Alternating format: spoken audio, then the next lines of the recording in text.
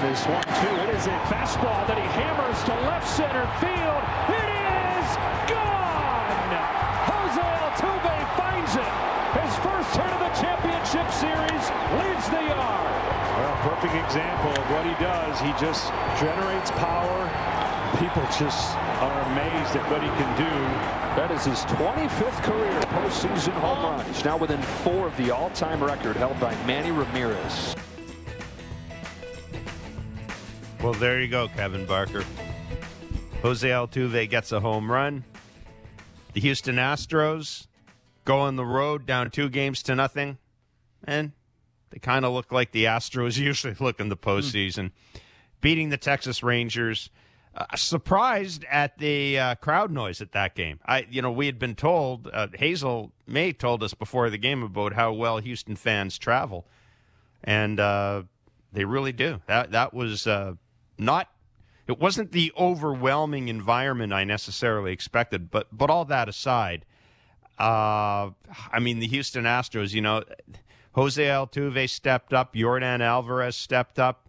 And Kevin, I look at the Texas Rangers, and Marcus Semien and Corey Seager, they still haven't done a whole hell of a lot in this series. Yeah, I guess. It starts with Christian Javier. Your man crush, which is a big deal, right? When you're trying to get some good starts and allow your lineup to score first. That's a big deal, right? You go on the road, you are trying to strike first and trying to get good pitches to hit. Now Altuve, right?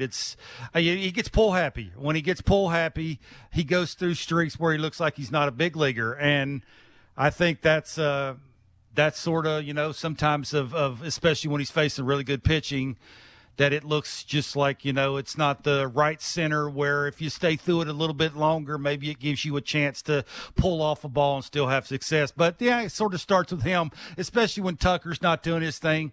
It looks like they're not afraid, and Dusty's not afraid to move Tucker around the order to sort of take pressure off him and put the hot hand up. And, you got Brantley, a guy like that you can put in the 2-hole who is a competitor. Even when he's not getting hits, you still got to make quality pitches to get him out. So, yeah, and Alvarez is Alvarez. I think that's the thing, right? And if you're the Rangers, why in the heck would you ever, I'm talking ever, throw to Alvarez? Like, I don't care who's standing on the on-deck circle. I don't Bases care how loaded, hot. you don't have much choice. Yeah, look, I think it's one of those situations where that's obvious, right? You make a good pitch, a good hitter beats you, which that's lefty on lefty. You make a good pitch, you get jammed a little bit.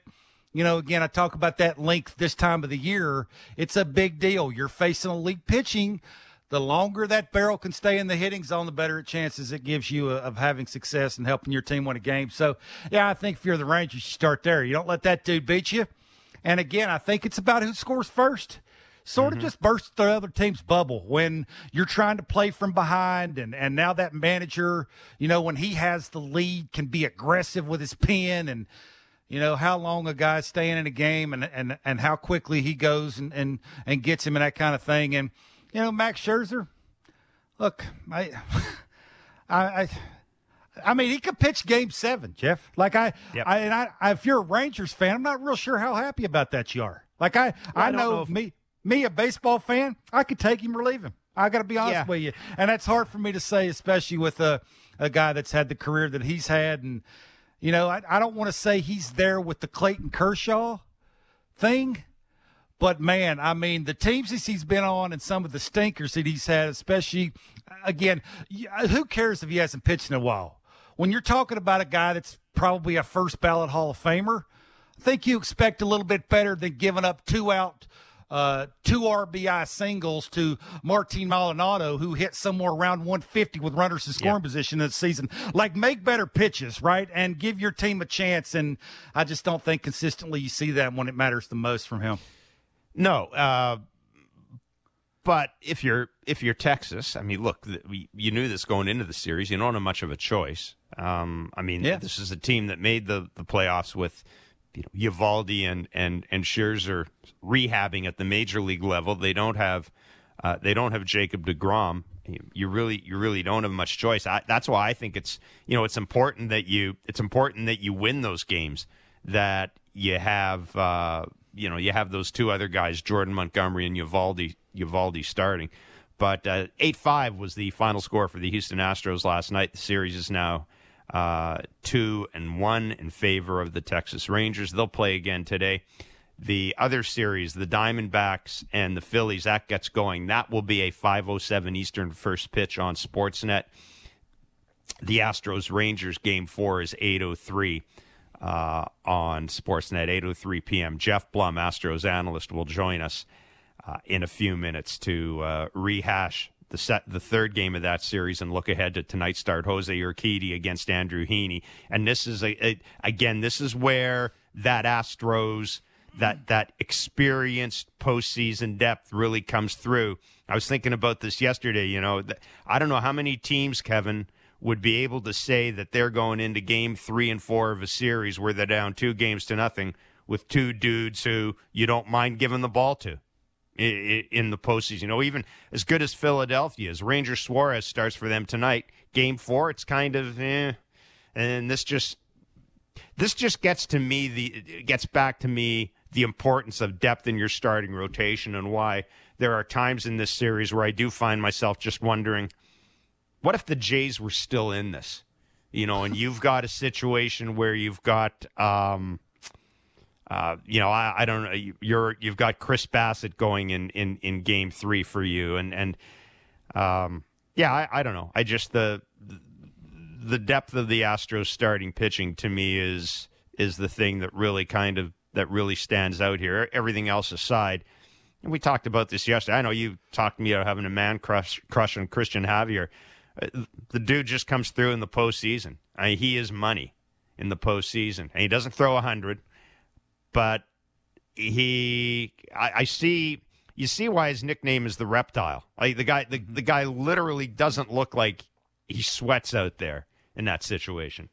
Yeah, it's a big deal, right? When you're down 2-0, you're going on the road, right? They've had success there. I think they're 7-1 now, know, in the Rangers Park, which, that oozes confidence, right? You could even hear it in Dusty's voice when he was having his news conference that, we're still going there. Like, don't forget that we're pretty good on the road, and we're especially pretty good in that park, the way they see the baseball. And it just, he knows it, right? If his rotation can give the lineup a chance. Again, I don't want to continue to bring this back around to the Blue Jays, but it's the same way with all these good teams. It's the same way with the Diamondbacks. It's the same way with the Phillies. It's the same way with the Rangers. It's the same way with the Astros. You name any team, it's up to the starting pitcher to give their lineup a chance to have a big inning. You have a big inning, and hopefully, fingers crossed, that team scores first and just sort of takes the pressure off of everybody and doesn't allow, the manager to screw things up and go to moves and the khakis and, they're making moves that they normally wouldn't make because they're, they didn't game plan against that, Jeff. This guy wasn't supposed to be good. All these things that could go into when your offense is not doing its thing. So, yeah, look, the Astros lineup's really good. The Rangers lineup's really good. It's just up to the pitching staffs of both of those teams to control the game. Not saying they're not going to give up solo homers, but that's the point, right? If you're going to give them up, don't walk guys. Give up the solo home run. For the most part, all of these teams are playing good defense, which is a big deal, right? Yeah. That there's a flow to the game, and when you can throw strike one and, you're efficient and you're not having 7, 8, 9 pitch at bats, which sort of kills pitching staffs and just makes it harder on a bunch of other people around everybody that's trying to get through these games. So, yeah, this game's been pretty clean, but I'm with you. There's especially the Phillies and especially what the Diamondbacks are trying to do. Can the Diamondbacks pitch to weaknesses? I get it. All these starters want to throw to their strengths. I'm just not sure that the strengths that the pitchers have for the Diamondbacks will work against the Phillies. I think they have to try and pitch their weakness, right? It's obvious. You could name a guy, and it might be a fastball up. Like Castellanos don't like the slider away. Well, maybe you have to throw more of those. If you have a sweeper, maybe you got to throw more of those, right? Sometimes you got to go outside the box and do things sometimes you don't really want to do. So it's intriguing to watch these teams attack each other and just try and get through how tough it is to play this time of the year. 416-413-3959. That is the back leg line. Now, we haven't gone to it for a while just because, of course, we've got an hour-long show and we generally have a lot of guests on, people who want to talk to, but want to do that at least once a week. Want to visit the back leg line, 416-413-3959. Please leave your name and location. We'll get to it in a few minutes. You can ask Kevin questions or leave comments about the Jays, baseball in general, what you're seeing in the postseason. You made a terrific point a couple of minutes ago about the defense that we're seeing in the postseason. And I kind of have a theory. It's not really a theory, Kevin, but it's something that, and it may have been Jeff Francoeur mentioned this during one of the telecasts, talking about the pitch clock, and you talked about the flow to the game and how he thought it actually contributes to good defense because you literally are – there's not as much downtime. Like you are literally – it's not that you're on edge, but you're more prepared. Do you think there's something there with that the pitch clock could be contributing to the good defense? Absolutely. Like we saw Brantley yesterday in the Astros game make a really good play in left center, right? He's an old guy, right? And he just, I think he keeping himself up on his toes, on the balls of his feet instead of trying to get flat-footed because he's not paying attention, right? You got to think along, right? If he's throwing fastballs by somebody, when will he throw a breaking ball to a righty? Maybe he'll get the head out a little bit more. I got to be up on my toes and anticipate that, and maybe I'll get better chumps and can make a big play and make those games. Absolutely. Like the Major League Baseball's absolutely hit a grand slam with this. Like the games, Jeff, are just fun to watch. Yes. Like there's none. I mean, sometimes you'll see some bad umpiring and you know, occasionally you'll see some really bad base running, even with the 4 best teams in baseball right now. It's just amazing. Make you scratch your head. But for the most part, because of the adjustments that they've made to just the optics of the way the game is played, the way it looks, the fans, right? You can think along with the game now because you actually want to. You know, this thing ain't going to go 5.5 hours, which is kind of cool. And I catch myself doing that a lot. You know, wherever I'm watching the game, I catch myself, right? What would I do? How would I attack my bat, stand on the on-deck circle? Because I'm engaged. Because quite frankly, the game's moving along. Like, let's go get this thing going. And you don't have to yell at your TV because of how slow it is. So, yeah, absolutely. This is only helping, right? Got to stay ready. You never know when the ball's going to be hit to you. Got to ask you about Josh Young and the postseason that he's having. You know, we keep forgetting, as good as Gunnar Henderson's year was, this guy at one point, well, he would be Rookie of the Year if it wasn't for Gunnar Henderson, but this guy at one point was even ahead of Gunnar Henderson until he got hurt. You know, we talk about all the money that the Texas Rangers spent on putting that team together, but man, oh man, Jonah Heim, Josh Young, I guess Leody Taveras to a certain degree, Evan Carter. There's a core there that was drafted and developed by the Rangers, and if you get a chance, there's a couple of stories on Evan Carter, a guy from now is Elizabethtown. Is that in your neck of the woods? It's far. It's further. It's probably a little over an hour. Yeah. It's that's Tennessee. I grew up in Virginia. Okay. There's a couple of real interesting stories on. It's not that that people didn't know about him, but nobody had him ranked as high as the Rangers did when they plucked him. And one of the reasons they took him is they thought that he was a guy who was so athletic and had such a high baseball IQ that he'd be able to come up through the system quickly. But I want to talk to you about them because those two young guys, to me, Kevin, Young is terrific to watch, and he's strong. I mean, some of the slow motion footage they showed of him hitting that home run, and I love that. You know, you see all the muscles, kind of the tension in the muscles when he hits the ball. He's something else, man. I had no idea how good he is. Yeah, I think the Rangers have figured something out, right? Your ownership has to buy into dropping a bunch of money on experience. You can't teach that. You have to pay for that. Great point. You know, you're sort of going through this right now with the Blue Jays. That, you know, are you in or not? Aren't you? Like, in is the Rangers. That's in, right? You got to dump it, and so that allows you to be able to sort of develop some younger dudes. You know, drop them in the order, and maybe you'll catch the surprises because they're hanging hanging out with experience. They're hanging out with the Simeons of the world and the Seagers of the world who are elite and have been there and done it before and know how to get there. And as a young player, I went through that, right? I was around Burnett's and Jeff Jenkins, and it was what I wanted to be. That I wanted to hang around them all the time. And I think you're sort of, whenever you hear those guys talk, the first sort of couple of sentences is about the experienced guys, about who they talk to and how do you get through this and what's your approaches and do you change things and how do you slow the heartbeat down? And like, it's just, right? It's just because you can't teach it. You have to walk up and actually be around people that have been there and done it before. So, yeah, I mean, they have experience, which is the first thing.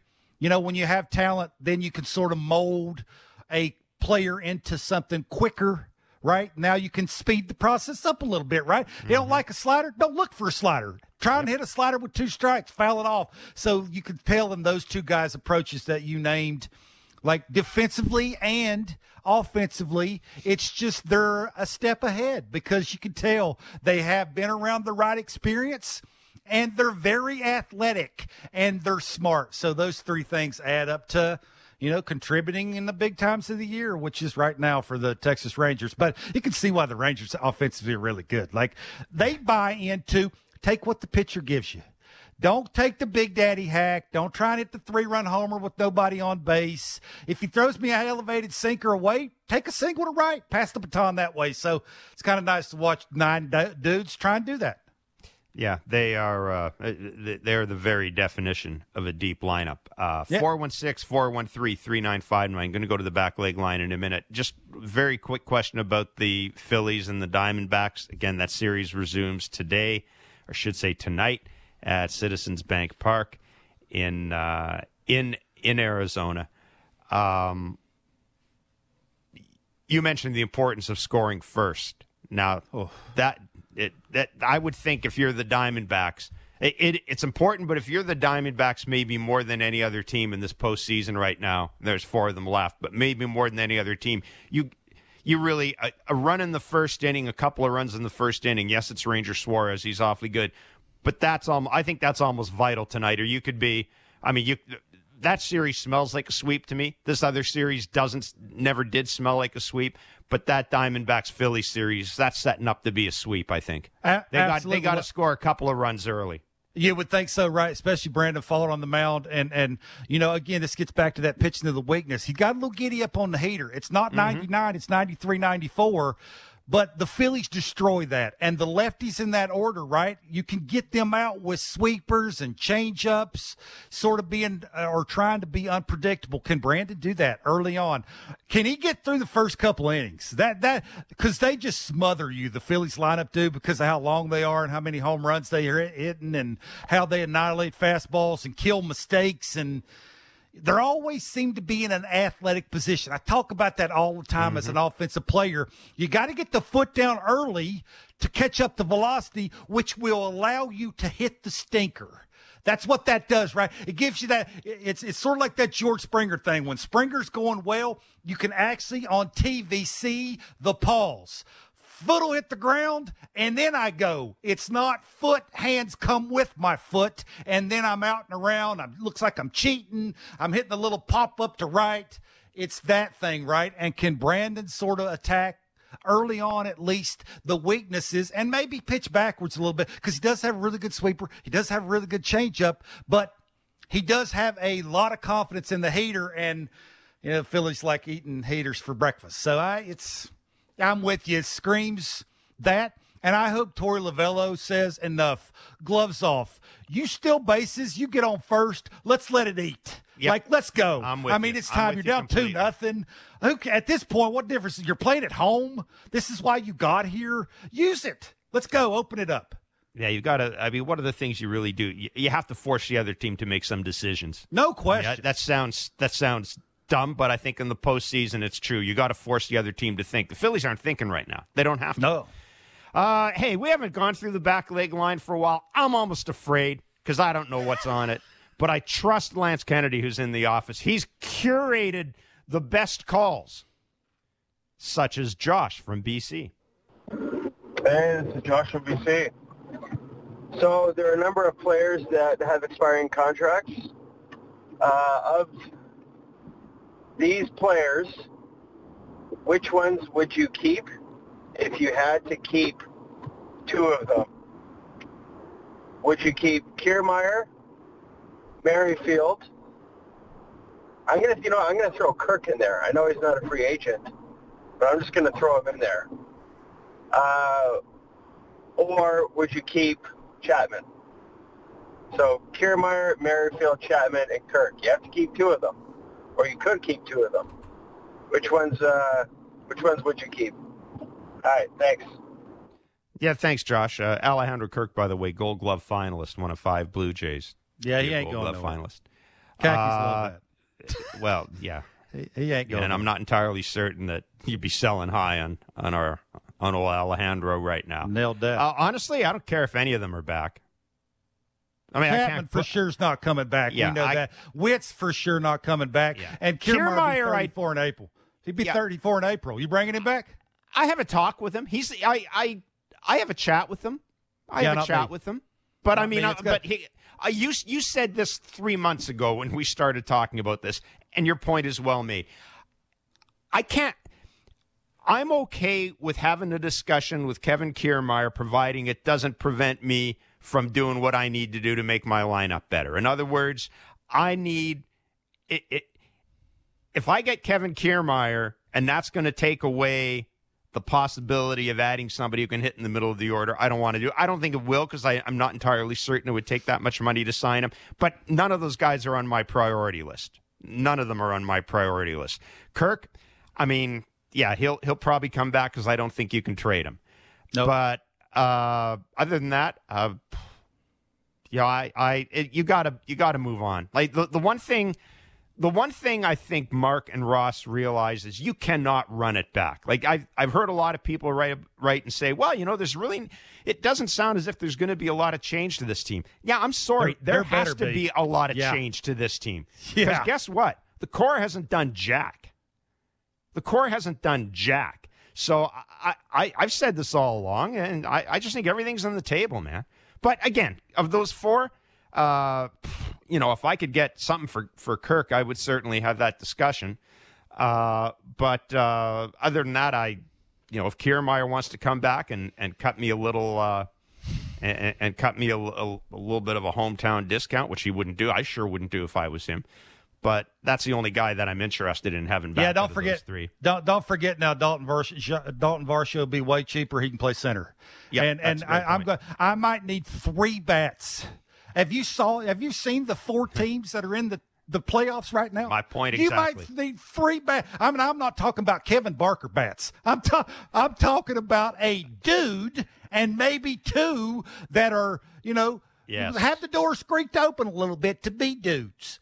You're going to need some guys that can use the entire field, a guy that can hit cleanup. I'm okay with Dalton Varsho because he'll be hitting 9th, playing center, and maybe he'll run into 20. Maybe he's figured something out, working with Donnie Baseball at the end of the season. Why did I laugh? It's not funny. I don't know. But the other guys, Chapman's not coming back. I mean, the elevated fastball thing, and you ain't giving him what his agent's going to want him to get. The Kirk thing, he's coming back because Kaki's going to love him, and they just don't have depth at that anymore. They just don't have it, right? So if only they hadn't traded Gabriel Moreno. As I said that all along. I told you did say that deal was going to come. Jesus. Alejandro Kirk, by the way, one of 5 Blue Jays finalists for the Gold Glove. Jose Barrios, Dalton Varsho, Kevin Kiermaier, and Matt Chapman are the other finalists. Josh. No, I got Josh from BC. Let's stay in BC. Let's go with Mike from Victoria. Hi, Mike in Victoria here. The Blue Jays have a lot of work to do. They've got a lot of work to do to win back people like me who, looking back at this season, it was kind of a waste of my time. I watched every minute of every inning, and I don't remember anything great happening. I don't remember even a single play that was awesome. Wow. Oh, come on. So, rotation. If I was a person spending money and going down to the park and really laying out cash to watch the Blue Jays, I'd feel ripped off. Ripped off and then some. So, yeah, they have a lot of work to do. They have a lot of work to do for the fans. And if the Blue Jays don't produce next season, I don't know what the point of watching them would be. Thanks very much. You guys are doing a great show. Thanks, Goodbye. Mike. Thanks, Mike. Man, Man, oh, man. I don't even know where to start. Keep Mike away from the sharp objects. Jeez. I can remember one play. I mean, I can think of at least 3 off the top of my head. Mike's point, though, is, look, we've talked about this. The TV ratings are tremendous. Attendance is good. That's probably why nobody got fired, quite frankly, is because of how good everybody was watching the baseball team. Yeah, and I think I'm reasonably certain that attendance will be fine next year. But absolutely, I made this point. If you look at the arc of Blue Jays history and 92, 93, and I understand there was a whole bunch of stuff that happened before 92, 93, but I'm talking about the 90s in particular. The back-to-back World Series wins, then kind of that in-between where I'm sure 90% of Blue Jays fans under the age of 35 are convinced that nothing good happened from 93 to 2015. There was a lot of good baseball. There were a lot of great players in there, yada, yada, et cetera, et cetera. But 2015 is when you started to 2014 really is when you started to regain the attention of the younger fan base. That's when going to the Rogers Center, that's when it became a place to be again. Everybody talked about the atmosphere during those playoff games. The TV ratings spiked. Jose Bautista became a big thing nationally. You think about that sort of move to get him in the All-Star game. All of this stuff got people's attention, brought people back, and you can't bring people back to your product, get them excited, and then disappoint them 3 years in a row without doing something to excite them again. This is why I get back to this whole thing about bringing the core of this team back. I mean, I can't put this any other way, Kevin. I think you have to do something in the offseason to excite fans. You know what isn't going to work? You know what isn't going to work anymore? Trust me. That's not going to work anymore. Trust us. We know what we're doing. Well, apparently you may not. So that's not going to work anymore. And the process. And I don't pretend to know. I don't pretend to know if there's one person out there that's an answer to that question. Shohei Ohtani, we can dream on Shohei Ohtani. But you have to do something. You have to do something beyond simply bringing back most of the team that actually won fewer games in the regular season this year than it did last year. And even with the strides this rotation made, that was not a step forward. 2023 was not a step forward for this organization. It wasn't. It wasn't. Your two best players, one of them became a worse player. The other guy had a good year, but he kind of held water. I mean, if I'd told you that Bo Bichette was going to finish with those numbers at the start of the year, you would have gone, yeah, okay. I can see that. Mm-hmm. So that's... I'm not as down on it as Mike is necessarily, but Kevin, we've talked about this a lot for the past week or so. I watched these teams, and I do find myself thinking, okay, how did the Jays match up against them in terms of the lineup? Pitching, I'm fine with, but even, watching Houston's bullpen, I'm scratching my head going, where'd the Jays' Brian Abreu? Yeah. The Jays told us at the end of the season they got like 4 seventh-inning guys down there. Exactly. They ain't got an 8th and 9th inning guy. So now all of a sudden to think you're going to be thrown into the mix with all the elite teams and try and win a World Series with 3 or 4 7th-inning guys, and you don't have a cleanup hitter either, right? Starting with the Vladdy, fix the Vladdy thing. And then you have to figure out where your cleanup hitter is. Maybe those two things go hand in hand, and maybe make some adjustments with your communication and who's giving the information to your hitters. I mean, start there. I mean, I'm on the outside looking in, and just by the people that I've talked to, I can tell you that. Like, and I'm not the khaki giving the information. So, Nope. Yeah. Jeff Blum is the Houston Astros analyst. The Astros back in the series. I don't think they were ever really out of the series, but back in the series with an 8-5 win last night. They looked an awful lot like the Astros we've come to know and love in the postseason. Jose Altuve hitting home runs, Yordan Alvarez driving runs in, and Christian Javier in the bullpen limiting the damage. Game 4 of that series goes today. Game 3 of the other series resumes today as well. Jeff Blum, the Astros analyst, joins us next. It's Blair and Barker on Sportsnet 590 The Fan and wherever you get your favorite podcast. Big guests and bigger opinions on everything happening in Leafsland. Real Kipper and Bourne. Be sure to subscribe and download the show on Apple, Spotify, or wherever you get your podcasts.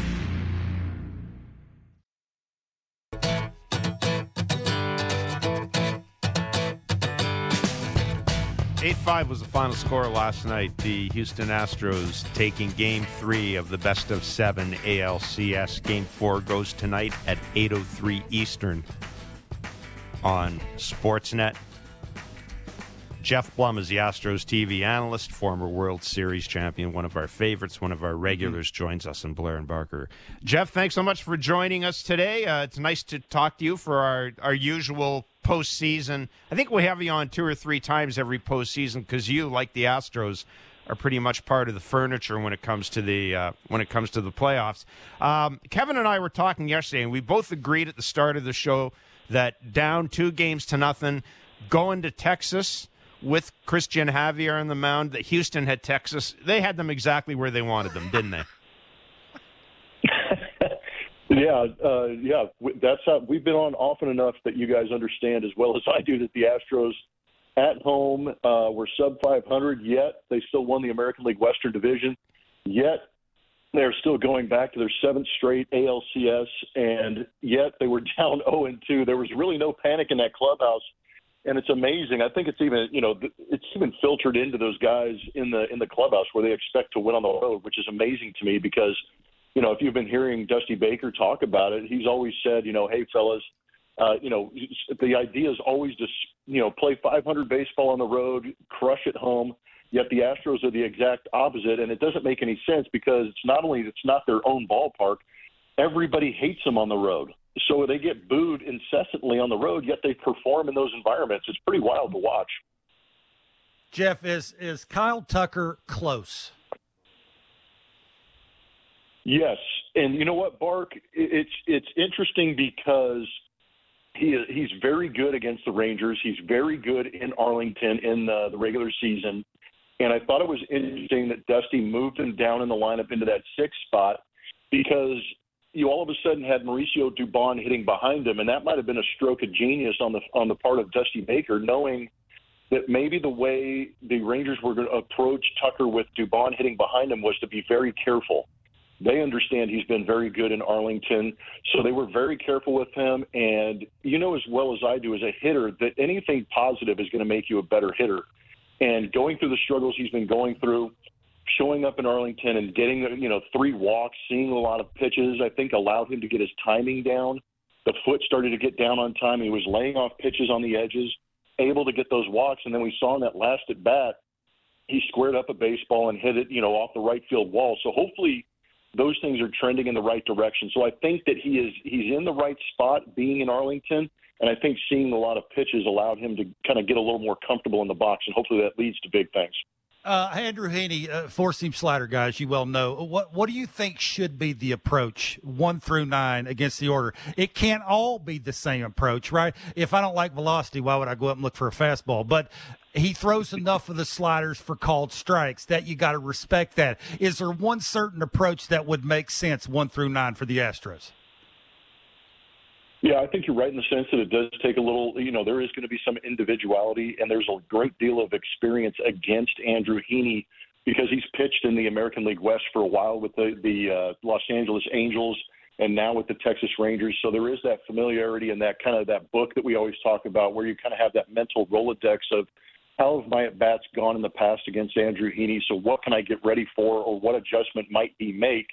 And, knowing that, I think as a team as a whole, what we saw last night should be the approach again tonight, because what the Astros did against Max Scherzer is kind of when they're doing well is they're seeing a lot of pitches, they're working counts, they're fighting off pitches on the edges, and they're taking their walks, and they're hitting some tough pitches, but also hitting mistakes out over the plate.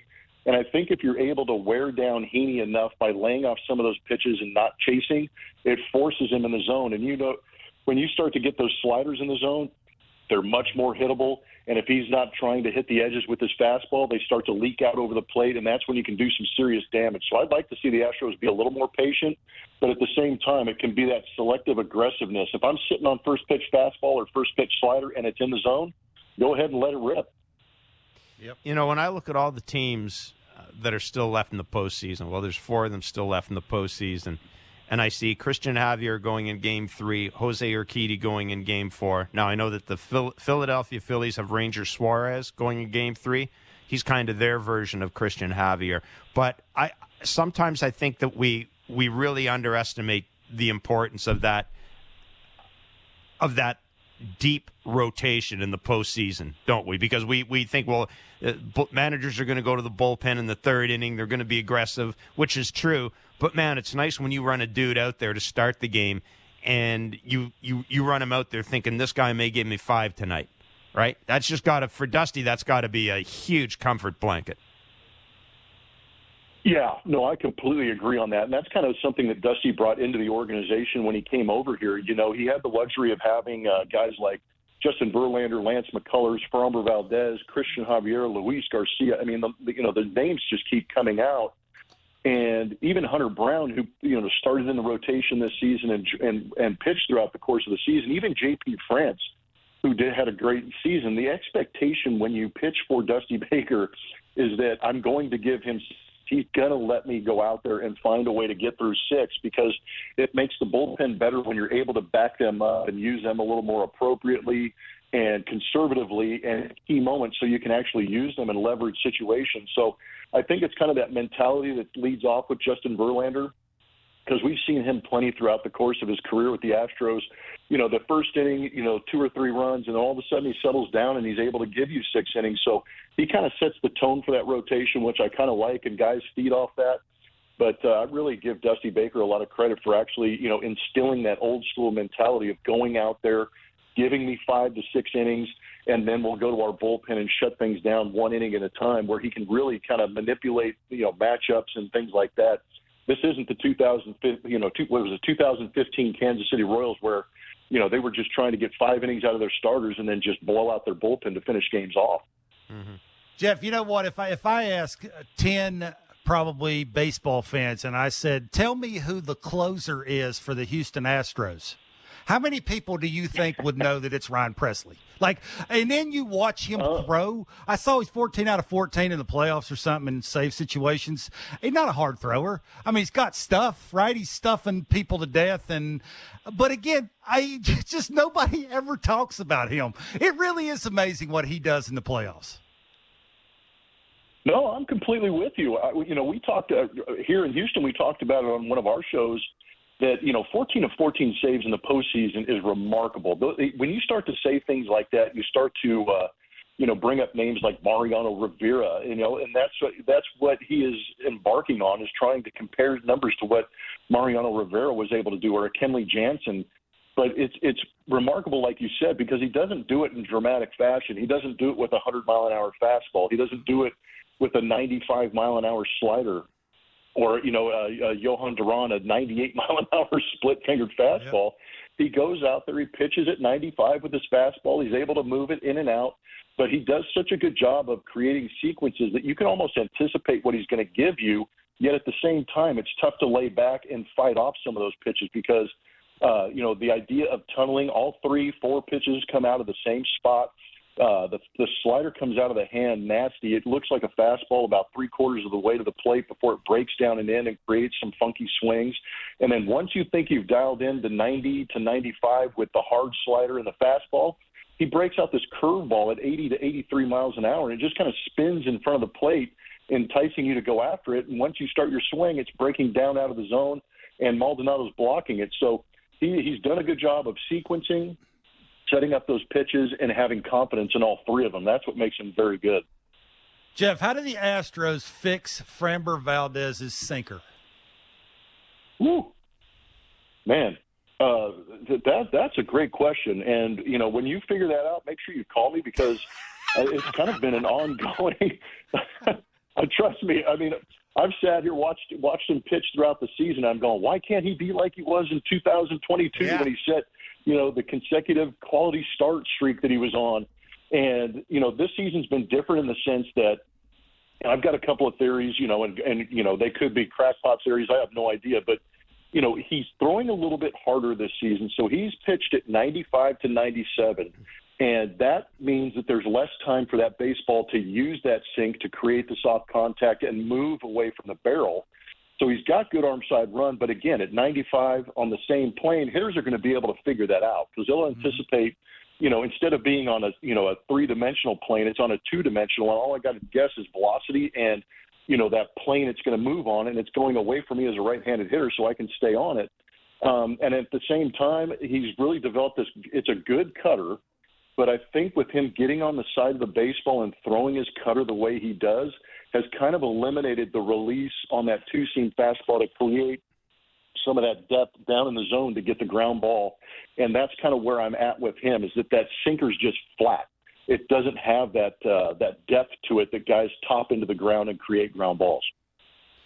Jeff, when did Dusty become, or when did Dusty develop or discover the amount of faith he has in Maurizio Dubon? Because he's a guy we don't talk about, and man, he keeps popping up. You know, every Astros game I watch, I find myself thinking, oh, that guy did something again. Like, it's not always a game changer, but he did something again. You know what's amazing? Just a couple of things. You know, you go back to 2015 and 2017, the Astros had Marwin Gonzalez, and they used him in left field, but he's a better infielder. So they've been able to have guys like Marwin Gonzalez, Aledmus Diaz, and now it's Mauricio Dubon's opportunity to go out there and be that super utility for the Astros. But you're right in the sense that Dusty's really created a lot of trust in him. He's able to use him in center field, left field, shortstop, second base. He's been everywhere, and he's kind of, you know, defensively, he's going to win a Gold Glove this year. He's been nominated for second base and in that utility role. May not win it at second base, but I think that kind of gives him the Gold Glove in the utility spot. But it's been his bat that has actually put him into that lineup. I think the consistency of the at-bat, he doesn't swing and miss. He doesn't strike out. He puts the ball in play. He knows how to play the team game. And he's developed a swing that just kind of slashes fastballs the other way, not trying to do too much. And if you flip a curveball or a slider in there and make a mistake in the zone, he's going to pull it to left field. He's got an unbelievable approach, but he's got this athleticism and this mindset of how do my at-bats help the team? And that's what's made him valuable. And I think that's what's entrusted him to Dusty Baker, is that he's going to do and make the cerebral play to help the team win. Jeff, you know who's pitching both sides. You know basically what both lineups are looking like. Early on in today's game, what are you looking for? I'm looking for the Astros to score early. They are such a better team, obviously, on the road. But when they score first, they usually have a tendency to settle in and kind of and pile on a little bit. You know, last night was a very, very similar to what they've done throughout the course of the season. But for whatever reason, if they're able to go out and score first and score often, they have a tendency to win. And I think it's paramount in some of these games later in this series against the Texas Rangers, because the Rangers can go out and thump you to death. They had a terrible game offensively yesterday, yet they still put up 5 runs. And that's what kind of makes me worried about the Texas Rangers, because they have the ability to come out there and put up big runs and have big innings and come back in games. That's why I'd like to see the Astros be very aggressive against Andrew Heaney early on. Like I said, take the walk, the hit by pitch, push the ball the other way, find ways to get on base and create traffic. So if you do get that big swing, you're driving in 2, you're driving in 3 runs with a home run, something like that, to really kind of put the Rangers on their heels and force them to fight back in that game. And at the same time, Jose Urquidy's got to go out there and throw strikes. If he gets wild out of the zone and starts pitching into hitters' counts, that's not going to be good for him against this Rangers team that can thump. Yep. Jeff, we appreciate your time as always, my friend. Enjoy the postseason, safe travels, and, it is the Astros, so we may be talking again. Thanks, man. Yeah. Thanks, buddy. No problem. Always appreciate you guys. Good conversation. Thank you. Yeah, take care. That's Jeff Blum, Astros TV analyst. That is an interesting point about Jose Urquidy as well. Sometimes I think we forget that it's not just walking and not just putting men in the base. It's getting into hitters' counts, especially against teams that thump, because hitters' counts are they don't always turn into walks. They turn into doubles, right? And that's the thing with Texas, is because of the power in that lineup that hitters' count is usually something bad's going to happen. Yeah, swing count's a big deal for the pitcher and for the hitter, right? That's you're trying to have educated guessing. Educated guessing is a thing now in 2023, and the way you can do that to make that as about 100% as you can possibly get it is getting good swing counts. That's 0-0, 1-1, 2-1, 3-1, 3-0 now, because you can guess along and think fastball, right? To where you can drive that with traffic on the bases. So be looking for that today. And again, it gets back to that scoring first. That's a giant deal in the playoffs. Just takes pressure off of everybody that matters on the other team in the ballpark. And whoever does that most of the time wins the game. So be looking for that. Funny. It's funny what Jeff said, because I was about to say this a little earlier in the show. It didn't seem like it was 8-5. It seemed like it was 10-2. It really did. I looked at the scoreboard at the end of the game, and I thought, that didn't feel like an 8-5 game. It really didn't. Yeah, I think it's more for me. Max Scherzer wasn't real good, right? I mean, he looked like the same Max that you see in the playoffs. Martin Maldonado got a big 2-out, 2 RBI single, right? You rarely see that. And you're thinking, when you do see those things, man, it must have been a blowout. Must not been close. And then you're actually having to get the closer in the game for the Astros. Like, it's some hairy situations. And that, to Jeff's point, is when you score, you got to have those add-on runs, right? Keep doing it, and having those quality at-bats and being aggressive in the strike zone. So, yeah, this is great. You got the best two teams in the American League going at it. It's a good thing. Before we run, I did want to ask you about Jose Abreu and watching him at first base. Because, of course, we've seen Vlad. Obviously, we saw Vladdy a lot this year. And I watch Abreu at first base, and maybe I'm looking for the wrong thing, Kevin, but I just see a guy that's, he's made a number of awkward plays look pretty easy. I mean, even that close play at first base where there was almost the collision. Yeah, you didn't get a sense there was any panic on his part. What do you think of him as a defensive first baseman? Yeah, I think he's okay. I don't think he's in the elite class that, when the ball's hit there or around him or thrown near him, he will make it 99.9% of the time. But I do think he anticipates the bad throw, which is when you're not an elite defender at first or a elite picker at first, right, where you're picking everything around you, you got to expect the bad throw, which gets you in an athletic position and work from the ground up. That's a giant deal. And I think for the most part, he does that. Sometimes he'll get a little lazy. He's getting a little older where the knees creak when he has to bend over, right? And you got to force your way down there. And the mindset is, think it first, right? Think that the bad throw is coming.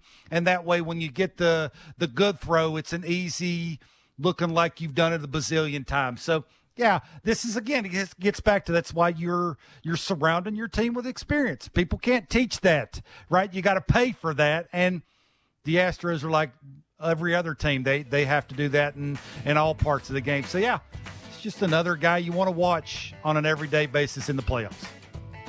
So that's it for another day. I'm Blair and Barker. We'll be back tomorrow from 11 to noon Eastern on Sportsnet 590 The Fan. Again, if you're listening to us via podcast, please leave us a 5-star rating. Say nice things about Kevin as well. It does mean a lot to you. It does. It makes me sleep good at night. Yeah, I of course am used to people verbally abusing me, so don't worry about it that much. Enjoy the baseball. Enjoy the baseball. We'll be back tomorrow.